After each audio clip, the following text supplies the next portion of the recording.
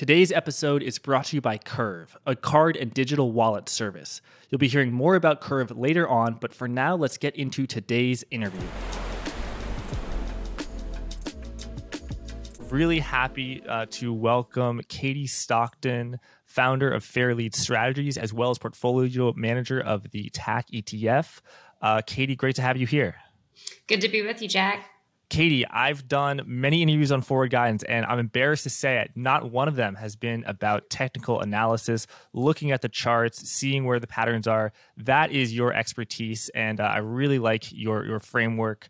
So let's start out. We're recording the morning of December 16th, where we're seeing a lot more volatility after the Fed FOMC meeting. Broadly, and you gave a bunch of charts which we can go through on screen. Yeah, broadly, what is your appetite, or not appetite, but what is your outlook on, let's say, just generally stocks like the S&P 500? And then, please go into your methodology about, because I think a lot of people may be familiar with, it's above its moving average, so it's a buy. It's below its moving average, so it's a sell. It's overbought, it's oversold. But I feel like you really have to be an expert to sort of use these in the right way, and that's why I'm glad to have you here. So yeah, what's your outlook on the S&P 500? Yeah, I mean, first and foremost, I'm glad to be your first technician. I think it's important, obviously, as a discipline, and that it's really like the ultimate complementary discipline in terms of technical analysis. Being, I guess, associated with also macro analysis and fundamental analysis. I think taken together, that's where you get the most powerful views and takeaways. So I think it's a great thing to have on your radar. And this year, it's been all about risk management, right? And the charts can certainly help us do that. And for the S&P 500, it's been downtrending, and we've been respecting that and, looking at the series of lower highs and lower lows. And we get a little bit caught up in some of the short-term action just because it's our day job.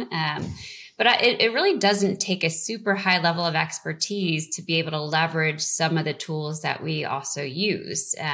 We are able to be spread somewhat thinly in terms of the number of securities that we can have on our radar, because technical analysis by its nature really is only focused on price.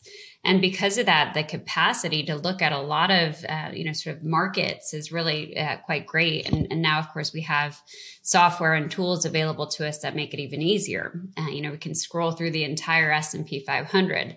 And doing that scroll, you'll see a lot of downtrends. You'll see a lot of breakdowns unfolding this week, including Apple, which of course is the biggest name or the biggest weighting in the S&P 500. So we have a market that's, really challenged. It's a cyclical bear in our opinion, not a secular one, at least not as of yet.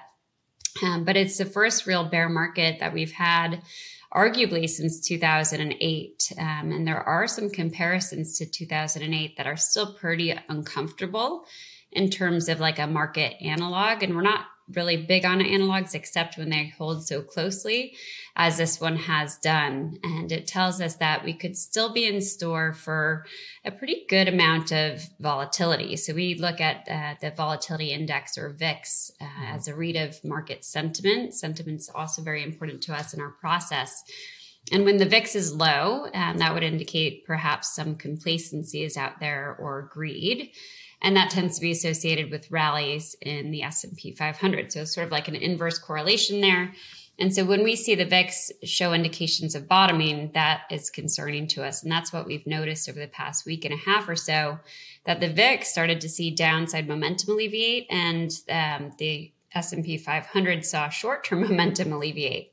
And taken together, now that we've had this negative reaction from the FOMC announcement, we're seeing those breakdowns in the likes of Apple, and these just present further challenges for the equity market as we come into a new year. We do have December is characterized by positive seasonal influences, but they might not really manifest themselves as much this year, given the fact that it's a bear market cycle, but rather perhaps they would prevent meaningful downside from here between now and year end. of which we'd expect the market to be kind of released on the downside in January once we get into the new year. So we'll see how it unfolds, but we do think risk is heightened here. And we focus on levels, support levels as a gauge of downside potential. And at this stage, next support for the S&P 500 is very close to 3,500.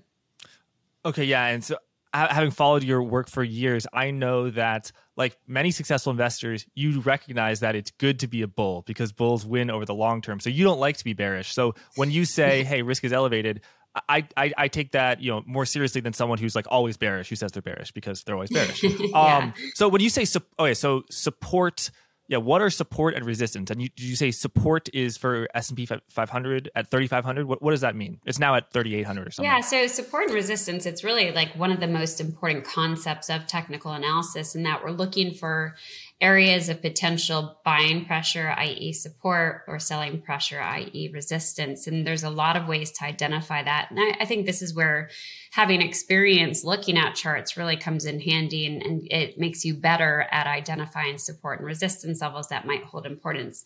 Their design is not to be ultra predictive, but to help you manage risk, to help you discern like a risk reward takeaway from any given setup. And we always have these levels on our radar, but then we also have on our radar indicators, technical indicators, which are mathematically based tools to measure price action in different ways. We have those in mind as well when we're identifying these key levels. So 3,500 or thereabouts is a key level based on something called a Fibonacci retracement. Fibonacci sequence is something that does appear not just in the markets, but in nature. It's sort of a mathematical concept. And this retracement is just a 50% retracement, which is still within the realm of that Fibonacci sequence. So it's a 50% retracement of the uptrend from the COVID corrective low to the high that preceded this bear market cycle.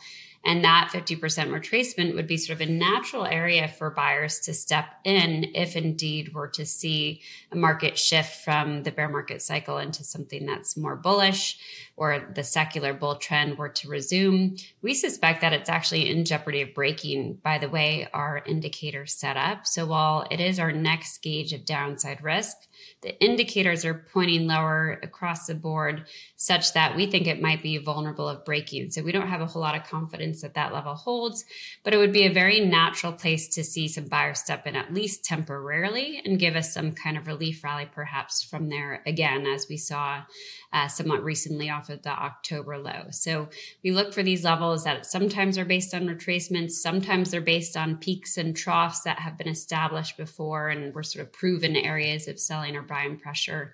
We also have ways to look at moving averages. So moving averages of price, like the 200-day moving average is one that you've probably heard about and heard us talk about. And it's really what we feel is the most widely followed moving average and gauge of the long-term trend. And because it has so many eyes on it, I think it's probably somewhat self-fulfilling even as support and resistance. So there's a lot of ways to identify it. And the better you get at that, I think the better positioned you are to manage risk. Right. Yeah. So even if something has no fundamental use, if everyone believes it, it can be true. And I'll give an example. And I don't know if this works, but before the FOMC meeting, I noticed that the actual Wednesday of when Jay Powell spoke, S&P went up, less than 100 basis points, but still had a pretty good rally overall. Whereas the real sort of bloodshed was the day after FOMC. And that's what happened on yesterday again. So there's no fundamental rule of economics that says that, but it's just maybe, the algorithms are noticing this and they're pricing this in too. So when you said the retracement, I think the low of S&P was roughly 2,200 and the high roughly 4,800. So you're saying in the middle is 3,500 or 3,600. And that's where you see the long-term support, but you don't even have confidence that that will hold. That's just one of the right. And there's actually even a more important level around 3,200 that we feel a little bit more confident that that's a key support level that could capture a major low. And again, that's derived from the Fibonacci sequence. To your point on sort of the initial positive reaction from Jerome Powell's comments, it's super common to see some kind of knee-jerk move intraday. So we always caution against trying to get too cute around these types of macro moments, if you will, because they can be really difficult to trade and to navigate short term. And so rather we just adhere to our indicators, which many of which are really designed to reduce the noise associated with things like that, those types of events, and isolate the noise from actual meaningful shifts. And one of those indicators is called the MACD, or Moving Average Convergence Divergence Indicator. It's probably, I would guess, maybe the most, if not one of the most sort of common tools and popular tools that technicians use. And it's trend following in nature. And so these MACDs had been pointing higher on the daily charts for several weeks, and now have rolled over since then. So, we want to make sure that we're respecting that shift on a short-term basis, and then also having that in mind within the context of what those same MACDs are looking like on the weeklies and on the monthlies, to have that longer-term context. All right, so I want to ask you about the MACDs, which I know is the indicator that you put perhaps the most regard for in terms of it's kind of your number one indicator. But first, I want to ask you: do you view indicators more powerful as when they all say the same thing? Like, do you view each indicator has if this indicator is a bullish indicator, it's a 55% chance that it's right. But then when you add up all those probabilities, if 8 indicators that have a 55% of being right, the stars really do align if all indicators say the same thing. So do you sort of, if one indicator is super bullish but another is super bearish, is it kind of like a foggy market? But if they're all saying one thing, you say, my view is more confident here. Yeah, and you bring up sort of a good point in your question, probably without even realizing it, in that it's all about how you combine indicators that I think either you're successful in terms of your takeaway or otherwise, because in different environments, you would actually weight different indicators in different ways. And that's the hard part. And it's even harder to do that and do it systematically, because I think that's also where the value is. And this is where it takes a little bit more time and commitment from folks that are doing it themselves, because you need to come back to the same tools, whatever those tools are. I don't think there's like one amazing tool that everybody needs to use. I think it's really very personal and specific to strategies and time horizons and things of that nature. But it's in how you're combining the indicators. The reason they'll never like all say the same thing is because they're measuring different things. So an example would be here. Let me frame this: is that we have what we consider to be like 3 categories of indicators: relative strength, which would be looking primarily at ratios. That's to understand if something's outperforming, underperforming. We also look at momentum or trend following gauges. That includes that MACD indicator. And then we have overbought, oversold measures. So as an example, an overbought, oversold measure would be flashing a buy signal, an oversold buy signal, almost always when momentum is not yet positive, right? So they're kind of counter to each other at times. But when taken together over multiple time frames and done so systematically, you can get some real value out of that. I'll give an example would be, you have a stock that's in a long-term uptrend and has the support of the monthly MACD indicator pointing higher. And then within that context, you have a stochastic oscillator, which is an overbought, oversold indicator that yields an oversold reading, and you get this upturn on improved short-term momentum. Well, that can be a really powerful setup in a bull market, sort of an oversold buy signal, if you will, within a long-term uptrend. So a corrective phase that gives way to an oversold buy signal. So it's in how you combine them in that sense. You're combining not just the different categories of indicators, but also the different time horizons. That's where it can be especially powerful. So it wouldn't be like, oh, everything's flashing a buy right now, ever, really, at least in terms of the things that we're using. But there are certainly within certain environments, always like higher probability or lower probability setups. What we try to think about when we're reviewing charts from a bottom-up perspective, meaning we'll take a sector and we'll pick it apart just from the individual stock perspective, we're looking for what we call themes. And these themes are really combinations typically of the various indicators, perhaps also, prevailing trends or breakouts and breakdowns versus resistance or versus support. And it's those themes that we can have some conviction in any given environment. But a theme in a trading range environment is going to be different than a theme in a trending environment. So part of the art of technical analysis is in determining which kind of environment you're in, and therein sort of weighting the indicators appropriately. Right. So they almost never align perfectly because there's some sort of natural tension. Because if a stock has fallen 12 days in a row, the momentum says this stock is trading horribly. I mean, it's clearly going to go down more. Whereas the overbought, oversold will say this is oversold. So there's an inherent tension between if a stock goes down on Monday, mean reversion would say it's going to go up on Tuesday, whereas trend following would say it's going to continue to go down on Tuesday. So you can't have it both ways. So my question is there and I've kind of noticed this. I want to propose a theory, and I'm interested to see if you think it's partially true or not true. Is that on a longer term basis, things are trend following. So if the S&P 500 is below its 200-day moving average, like it's in a bear market, it might not do that well. Whereas on the intraday thing, and I use a very basic thing like RSI, relative strength indicator. You use much more complicated measures that are on the short term of saying, hey, Tesla has gone down 12 days in a row. Maybe the bears, everyone who wanted to sold has already sold. You might be due for a reversal. So yeah, would I be right about that number one, that tension, but also the fact that the way to do technical analysis right is sort of long term or medium term trend following and short term mean reversion? Yeah, I think I understand the point. And I do think the way I would frame that is to say that you need to know if you're counter trending something or if you're following a trend. And it does depend on what time horizon you have on your radar. And what I always do, I start longer term. For me, longer term is using a monthly bar.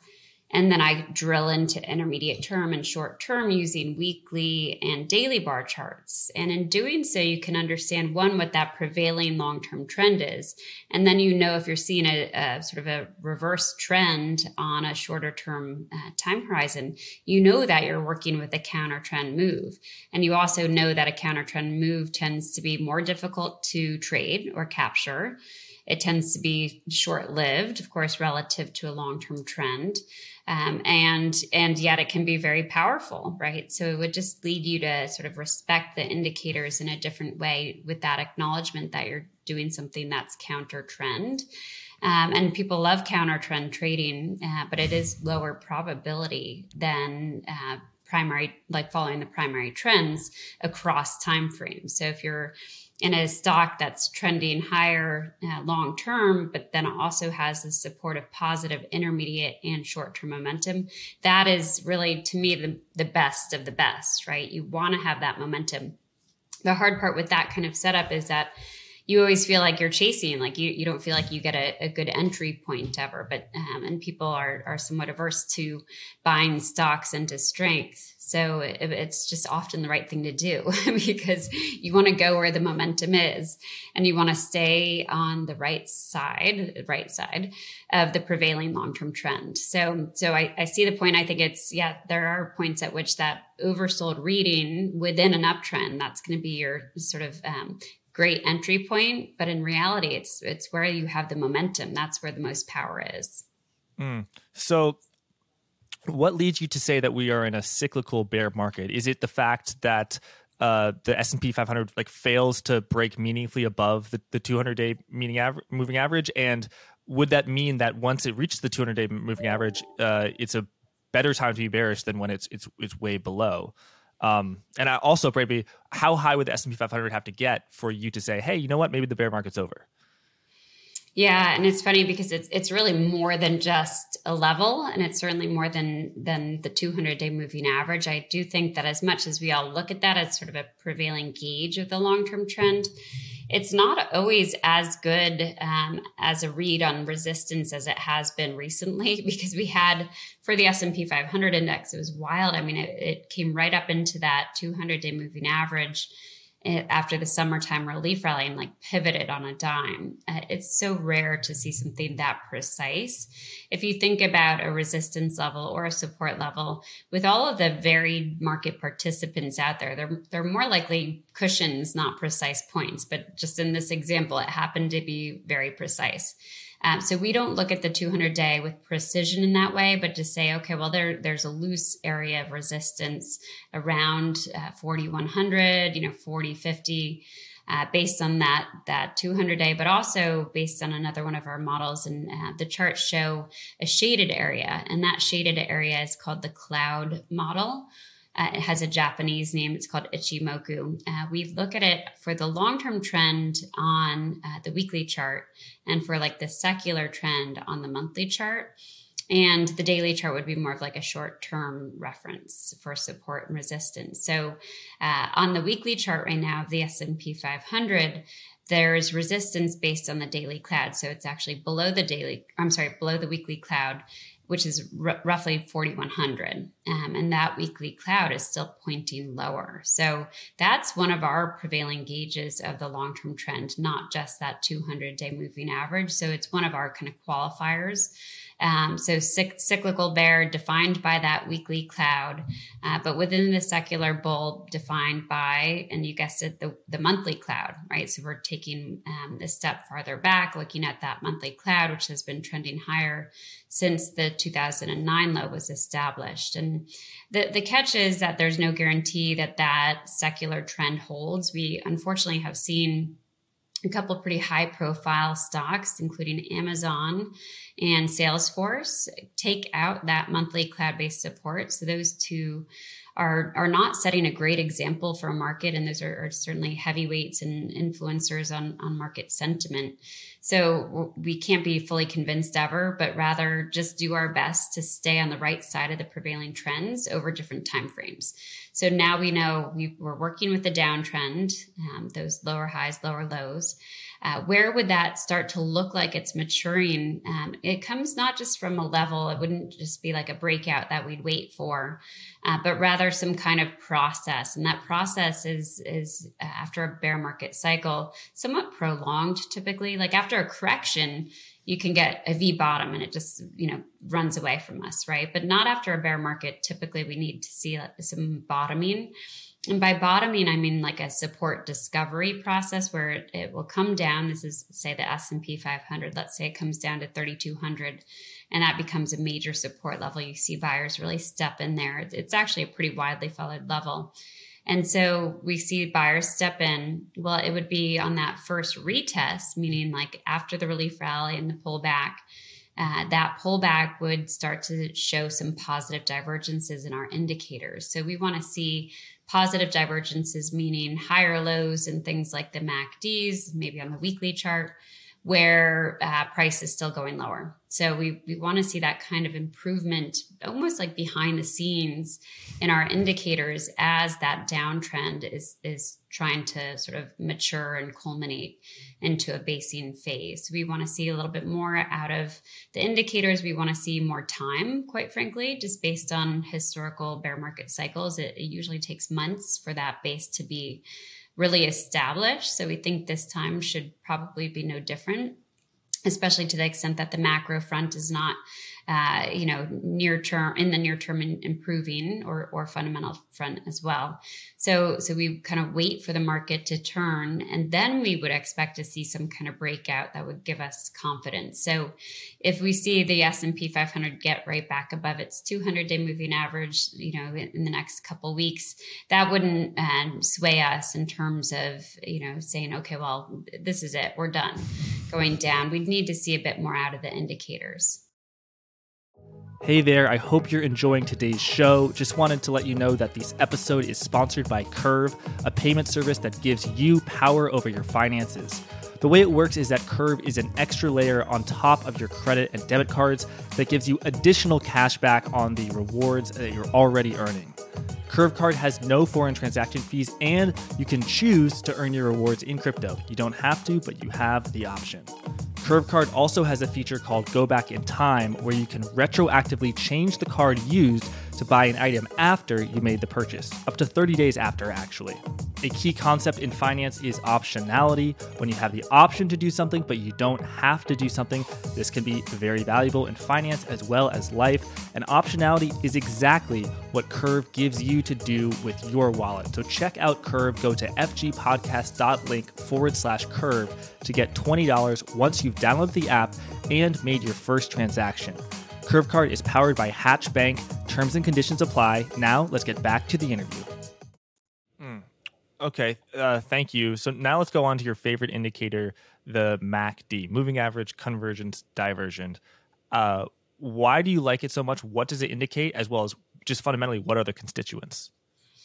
Yeah, I mean, so it's measuring, or it's based on exponential moving averages of price. So it takes two of these, and then it takes the spread between those two moving averages, and that becomes kind of the data that it spits back to you. And it's usually placed in a different window from price, like you see on our daily chart.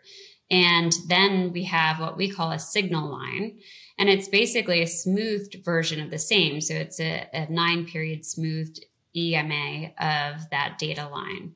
And the signal line is there to allow for crossovers. And it's in those crossovers that we actually have signals that we call buy and sell signals. So the crossovers in the MACD, what I love about it is it's black and white. I mean, it's either on a buy signal or a sell signal based on the relationship between that data line and the smoothed version of it. So, and this, by smoothing it and also by using moving averages as the basis of the indicator to begin with, you're basically eliminating noise, right? You're smoothing out the prevailing trend over that time frame that you're identifying. So on a daily chart, we consider that to be short-term momentum. We have that binary takeaway, buy or sell signal. There's certainly a lot of nuances to it as well. As an example, it would be if a MACD is on a buy signal and above zero, well, that we call positive momentum. If it's on a buy signal but it's below zero, we call that improving momentum. So there's certainly nuances to it.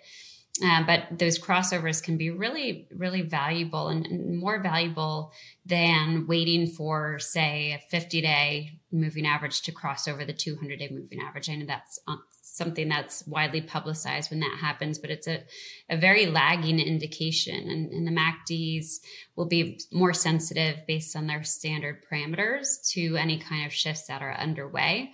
And if you're a long-term investor and you want to eliminate noise, then we'll use the monthly MACD. If you're more short-term and you want to leverage that noise or leverage the swings, then a daily MACD might be more appropriate. So that's really more of the personal preference. And I think with any indicator, the more you use it, the more you get to know it in terms of those nuances. So I always tell people, just choose your indicators that kind of resonate with you, and then continue watching the same indicators with the same parameters, rather than trying to go back and backfit the data or backfit the parameters so it looks the best. Just use the same parameters across the board, and choose ones that suit your trading style. And for the MACD, I'm just using the standard parameters, but I know a lot of people that are tweaking it because they're maybe a little bit more short term in their orientation, want something that's more sensitive, that type of thing.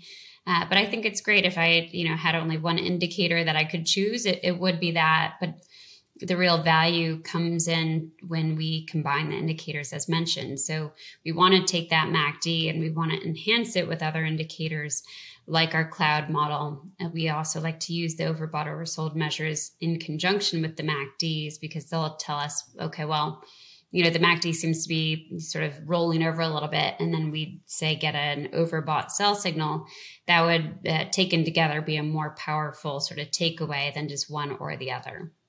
Right. So the MACD is the bottom part of this chart that we're showing on the screen, the very bottom, where it has the red line and the blue line, and then the bars, which I think is the difference between them. So which line is the red line, the signal line, and what's the blue line, and what does the spread indicate? And also, could you just repeat for me as well as for our audience just what is a buy reading and what's a sell reading? Yeah, so the data line is in blue, and you can tell it's the data line because it's a bit more wiggly, so a little bit closer to price and less smooth. So it's when the blue line crosses above the red line that you have a buy signal, and vice versa. So you can see in the chart there that we have a sell signal.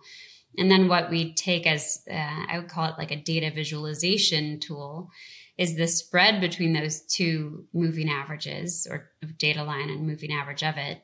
And we get the histogram that sort of moves around the zero mark. And that histogram will show you when the two lines that comprise the MACD are either converging or diverging. And it gives you a sense is, okay, well, it still has upside momentum, still above zero in the histogram, but that histogram has been coming down.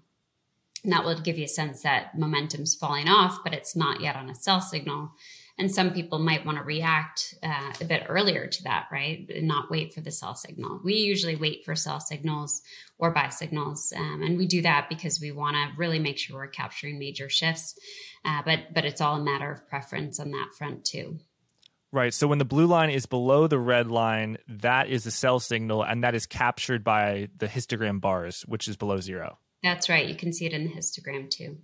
Right. Okay. So what is the most bearish sentiment? First of all, is it, I guess, linear, where the bigger, the lower the histogram bars are, the more bearish that is? Or is a negative, 1 reading just as bearish as a negative 60 reading? And also, what does the, the presence of the actual lines above zero or below zero mean? Is it more bearish if the lines are below zero and the histogram's negative, or is it more bearish if both lines are above zero but the histogram is negative?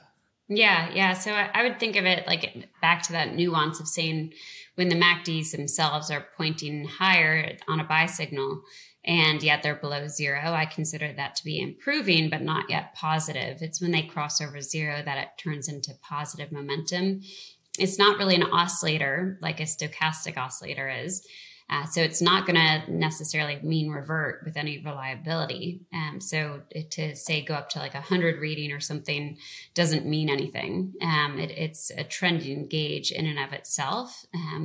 But that sort of histogram is a little bit different, right? So it presents it in a different fashion. And I think you're tuned into the fact that when it has sort of a surge in that histogram one way or the other, it does reflect a greater surge in momentum one way or the other.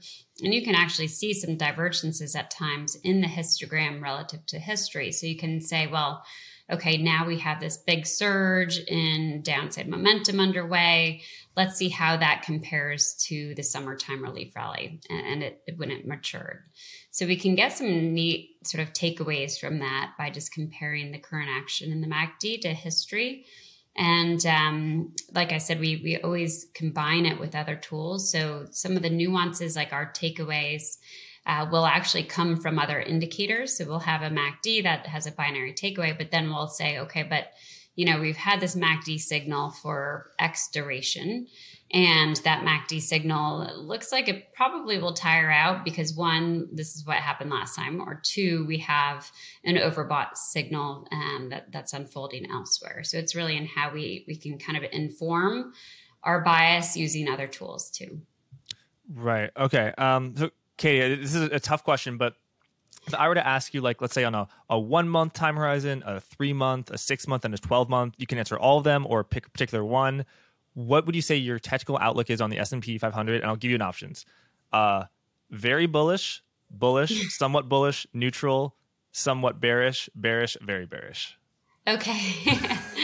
This is a tough exercise, right? And I have to, sort of be forthcoming in that I'm not ultra predictive in my research, but rather, where we can all have an edge as technical analysts is in the current sort of setup, right? We know how we feel about the market right now. 6 months from now, that could change, and it probably will change. I actually hope it will change because I'm pretty bearish right now. Okay, so you're pretty bearish, but that's on a shorter term time horizon. Yeah, so several weeks or so, I would say. I don't know what your gradations were, but yeah, pretty bearish over that sort of near term time frame, with the thought that we'll see maybe some firmness here for the balance of the month, give way to a big downdraft in January. Which indicator is the most bearish for you? Well, that's a hard question too, without intending to be. I think it's the combination of the fact that we have monthly MACDs pointing lower, meaning that the long-term downside momentum is still very much an issue for the major indices. But then also within that context, we have the stochastic oscillator on the weekly charts having rolled over from overbought territory. And that's a pretty difficult setup. When you see an overbought reading in a bear market, well, that tends to be pretty high probability as a selling opportunity, and vice versa, right? We talked about in a long-term uptrend where you have an oversold indication. We have the reverse of that right now, and that's what gives me some conviction in the fact that we'll see another down leg. We don't have a crystal ball, so we don't know what happens on the back of that, but we would suspect, based on how strong that 3,200 support level is, that perhaps that becomes are kind of, a major low for the S&P 500. And, being somewhat hopeful, we would like to see that give way to some kind of bottoming process, meaning those series of retests of support. Okay, thank you. Let's now pivot to away from stocks into crude oil, which absolutely exploded higher, as high as $120 in late spring, early summer, but since then has been trading pretty weak. And I know the seasonality, December is a very weak period for oil, at least the first half of December. So now we're looking at your chart of oil. What are the indicators you look at? Do you sort of analyze oil in a different way than stocks, or do you analyze it, hey, it's an asset class, I'm going to analyze it, I have my framework, we apply it to every single asset class? I mean, we use the same methodology for all asset classes, and we try to look at them individually first, at least, right? Because we're trying to be very unbiased in the way we're analyzing things. In fact, I'll look at the, dollar index, and I'll look at treasury yields, and I look at crude oil and gold, all things that hold a lot of importance and information from a macro perspective. But I try to really just look at them in pure price trend terms. And then ideally we can reconcile that with our beliefs and, more from an intermarket perspective. So in our research report, which you have open there, we will change the time frame on the charts that we show, just to mix it up, but to frame the conversation that we're having that week, whatever's most interesting or most timely or informational. And for crude oil, we showed this past week a monthly bar chart because we wanted to have that long-term context to frame the downside volatility that we'd seen. And of course, we've seen a downtrend for several months now in crude oil. And it has brought it right into some support of roughly $70 per barrel. And with that downtrend, it's within the context of a broader uptrend. And you can see how momentum has shifted per the monthly MACD. So it went from, having the support of the monthly MACD to then flashing a MACD sell signal. Now it can be considered sort of a deteriorating momentum situation. But the support that we highlight is very strong. And now we have an oversold reading on a long-term basis to perhaps allow that support to hold. Our takeaway has been, and this has been for more than a few months, that crude oil, the uptrend was giving way to a long-term trading range that is apparently quite wide. And that trading range is going to make it a little bit more challenging for the energy sector in particular. And it could just be a trading range that lasts a year or two and then gives way to another sort of up leg for crude oil, but we don't have that visibility from it. Rather, what we need to do is respect the loss of upside momentum, but also just keep an eye on the key levels. This chart is really kind of interesting because it has on it a DeMark sell signal. So DeMark sell signals are counter trend in nature. It's the 13 that you see hovering above the peak.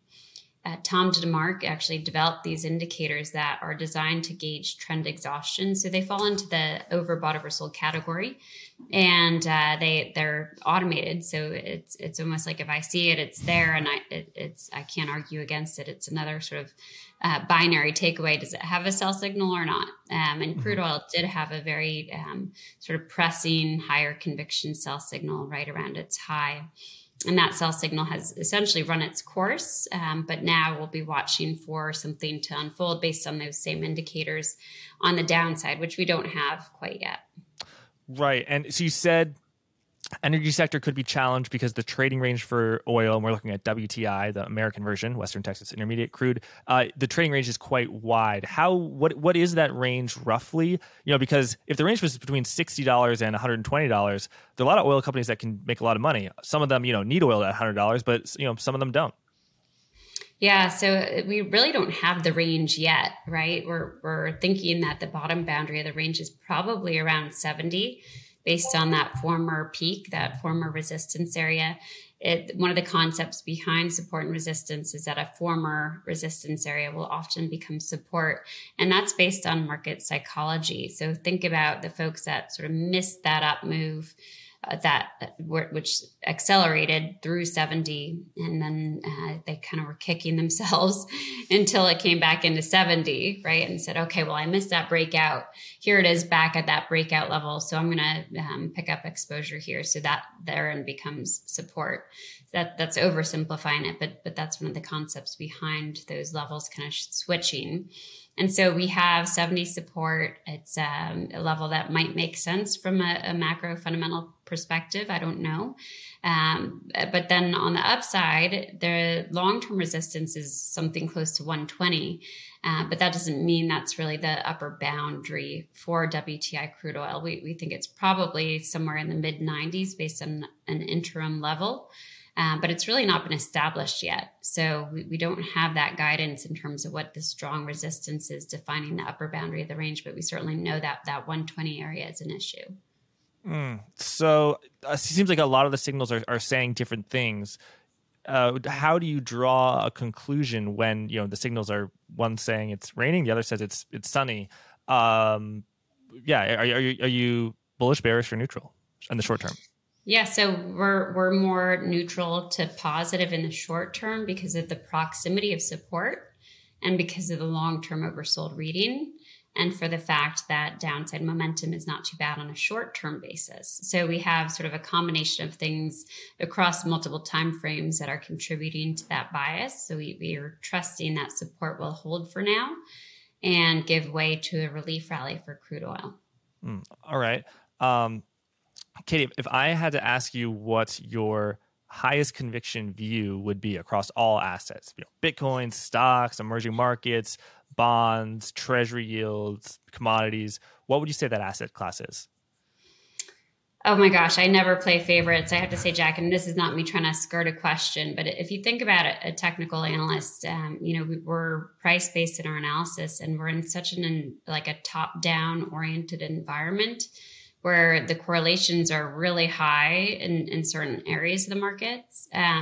So it's almost like if you're making a comment on one asset class, you're also making a comment on others. So it's more like, do we have conviction in our views right now? We do. And there's definitely times that we don't, right? And usually those times are more characterized by ranges, because ranges can be really frustrating.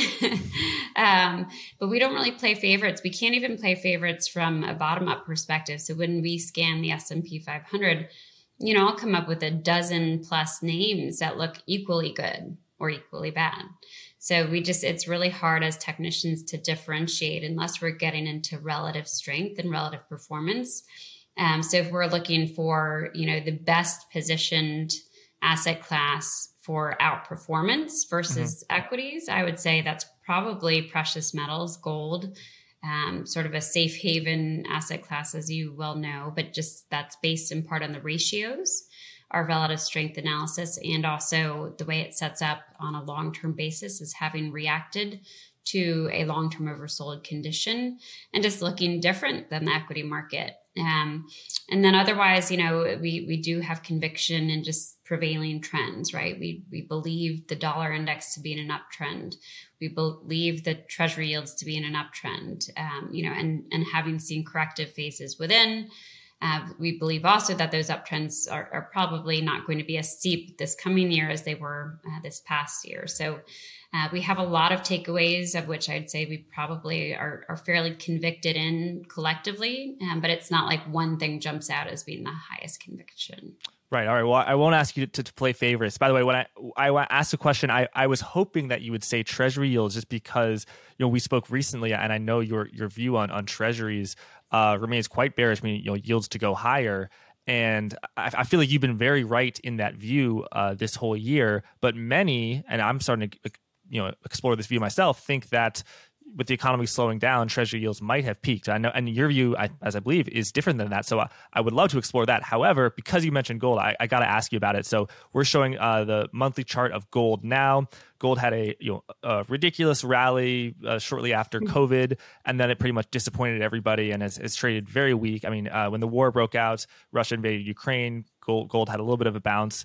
But yeah, it's been trading weak, but now it's rallying a little bit over the past month. You said you're bullish in terms of you should think to outperform stocks. Why? And yeah, feel free to take whatever indicator we're looking at. It's based on not what you're seeing on the chart, but I guess in part what you're seeing there, which would be sort of the absolute perspective on the price of gold and how it has very strong support defined by that monthly cloud that you see. And even on a short-term basis, there's good support as well. Reacting to an oversold condition in a trading range environment tends to be a pretty high probability setup. So we do think that there's upside potential, intermediate and long-term for gold. But the ratio is what intrigues us. We have the ratio of gold to the S&P 500 trending higher based on the 200-day moving average in part. And that ratio is something that suggests that we'll get more outperformance there. So in a market that's really not lending us a whole lot of uptrends to take advantage of, which we much prefer, we're working with what we're given, right? In terms of sort of U.S. exposure. We're comfortable with gold as a place to hide until the equity market lends itself to more of an uptrending environment. So that's an area that we are certainly focused on. We have an ETF. It's called the Fairlead Tactical Sector ETF, or TACK. And that ETF has about a 22% position in gold via GLD and other ETF. And it's very risk off in its exposure. It has gold. It also has treasury exposure. So even though we believe that treasury yields have had a secular shift, we think that they will work higher over decades, perhaps, based on the trend that has been reversed there over the last couple of years. At the same time, treasuries are still poised to outperform equities. So it's really just an unusual environment in that we had this treasury bear market that really surprised a lot of people, I think, around the start of this year, perhaps. But to me, they still are poised to outperform and act as a safer haven than equities. So despite the fact that I think yields will move higher, that's still the case in relative strength terms. Now, for 10-year yields, we have an uptrend. I don't think anybody could argue with that. Within that context, intermediate term momentum's to the downside still, but we're getting somewhat oversold in this corrective phase.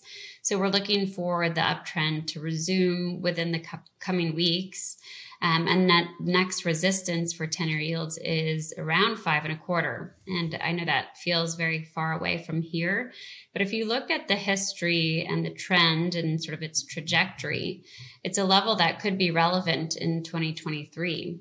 So we're not positioned for that right now. But as it stands, the trend is still very much higher, and that is the next major resistance. With the secular shift that we've seen, I mean, you can see a year or 2 years of a counter trend move, but that counter trend move to the downside doesn't appear imminent to us.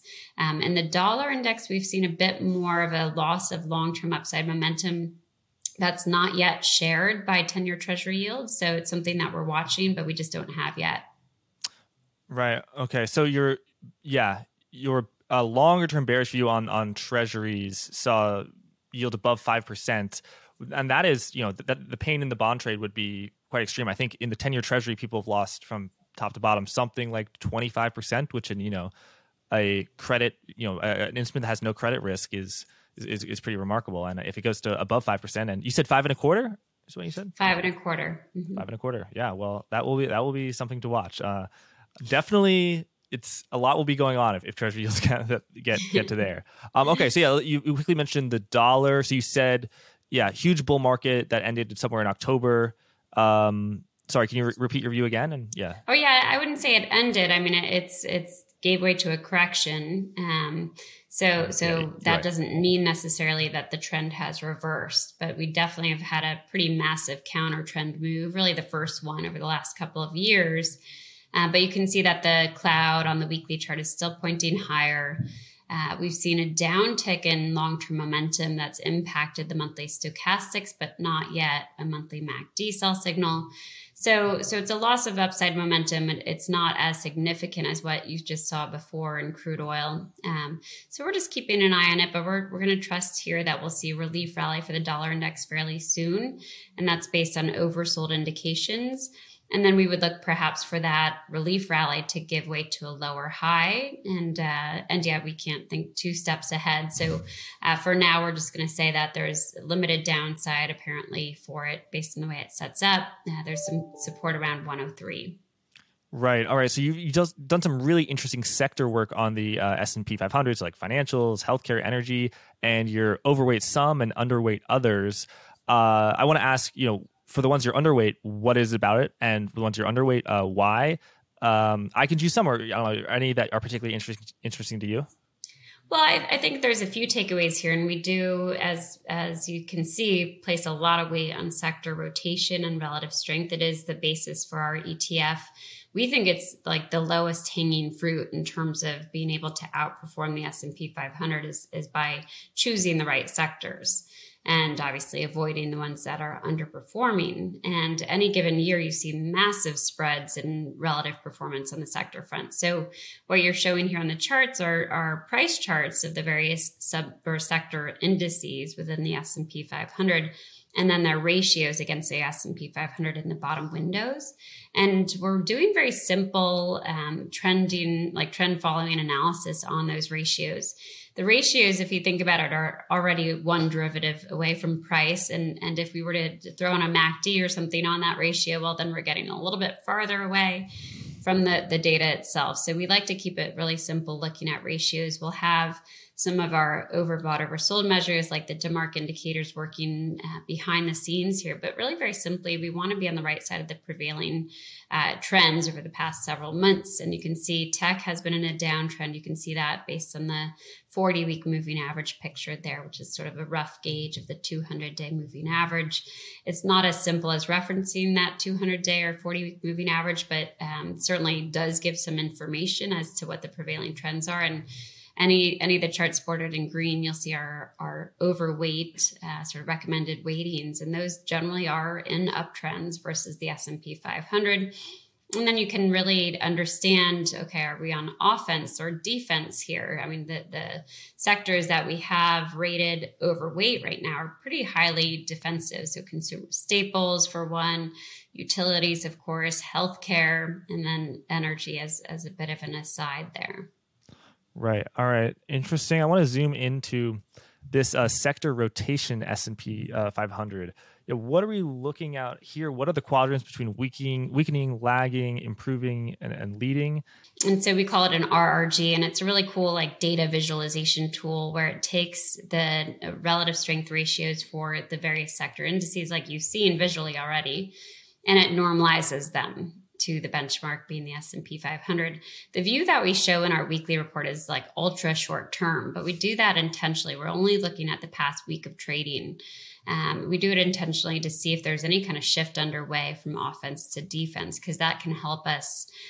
It'll either bolster our market views or otherwise. So we let that inform us on sort of the market sentiment front. But when it's pointing up and to the right, a ticker with the trailing history behind it, that means it's outperformed with growing momentum and vice versa.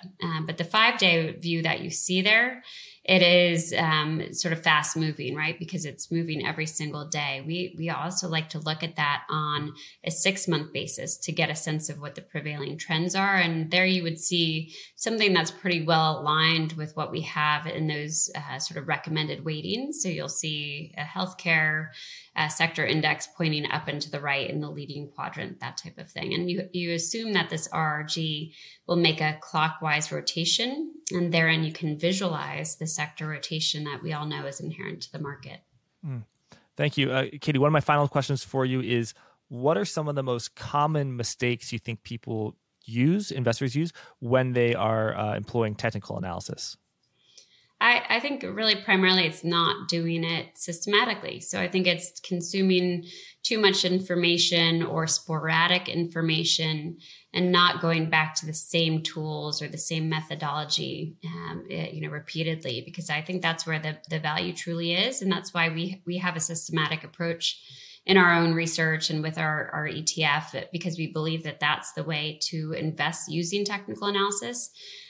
So that's how we see it. We also think that it's a matter of really getting used to identifying these key levels and then letting the charts, I guess, enhance what you're seeing everywhere else, right? To help you understand sort of the market reaction to either macro data, fundamental data, and to be able to reconcile it. That's where you can get the really sort of the most benefit from using the charts and using the indicators. And it's not easy, right? It requires time and energy, and yet technical analysis as a discipline is something that has become super popular, and not just because of a bear market cycle and its ability to manage risk, but because I think there's a younger set out there that the visual elements are appealing to them, and the fact that they can access these charts without having to know the management of a company or, to dig into, 13F filings and balance sheets. And it's a little bit more accessible in that way. So I think it's gained popularity for that reason. And that it's one of these tools that, there's so much available to us, but to really use it effectively would be to use it regularly and to go back to those same tools. Right. So I've used, to the extent that I've used technical analysis, you use like moving averages, but I pay particular attention to the RSI 12 days. Yeah. What would you say? How useful do you think an RSI is, which gives overbought, oversold, but I think a much more vanilla version than what you use? Yeah, I mean, listen, I consider an RSI, which stands for Relative Strength Index, to be an overbought, oversold measure, as you mentioned.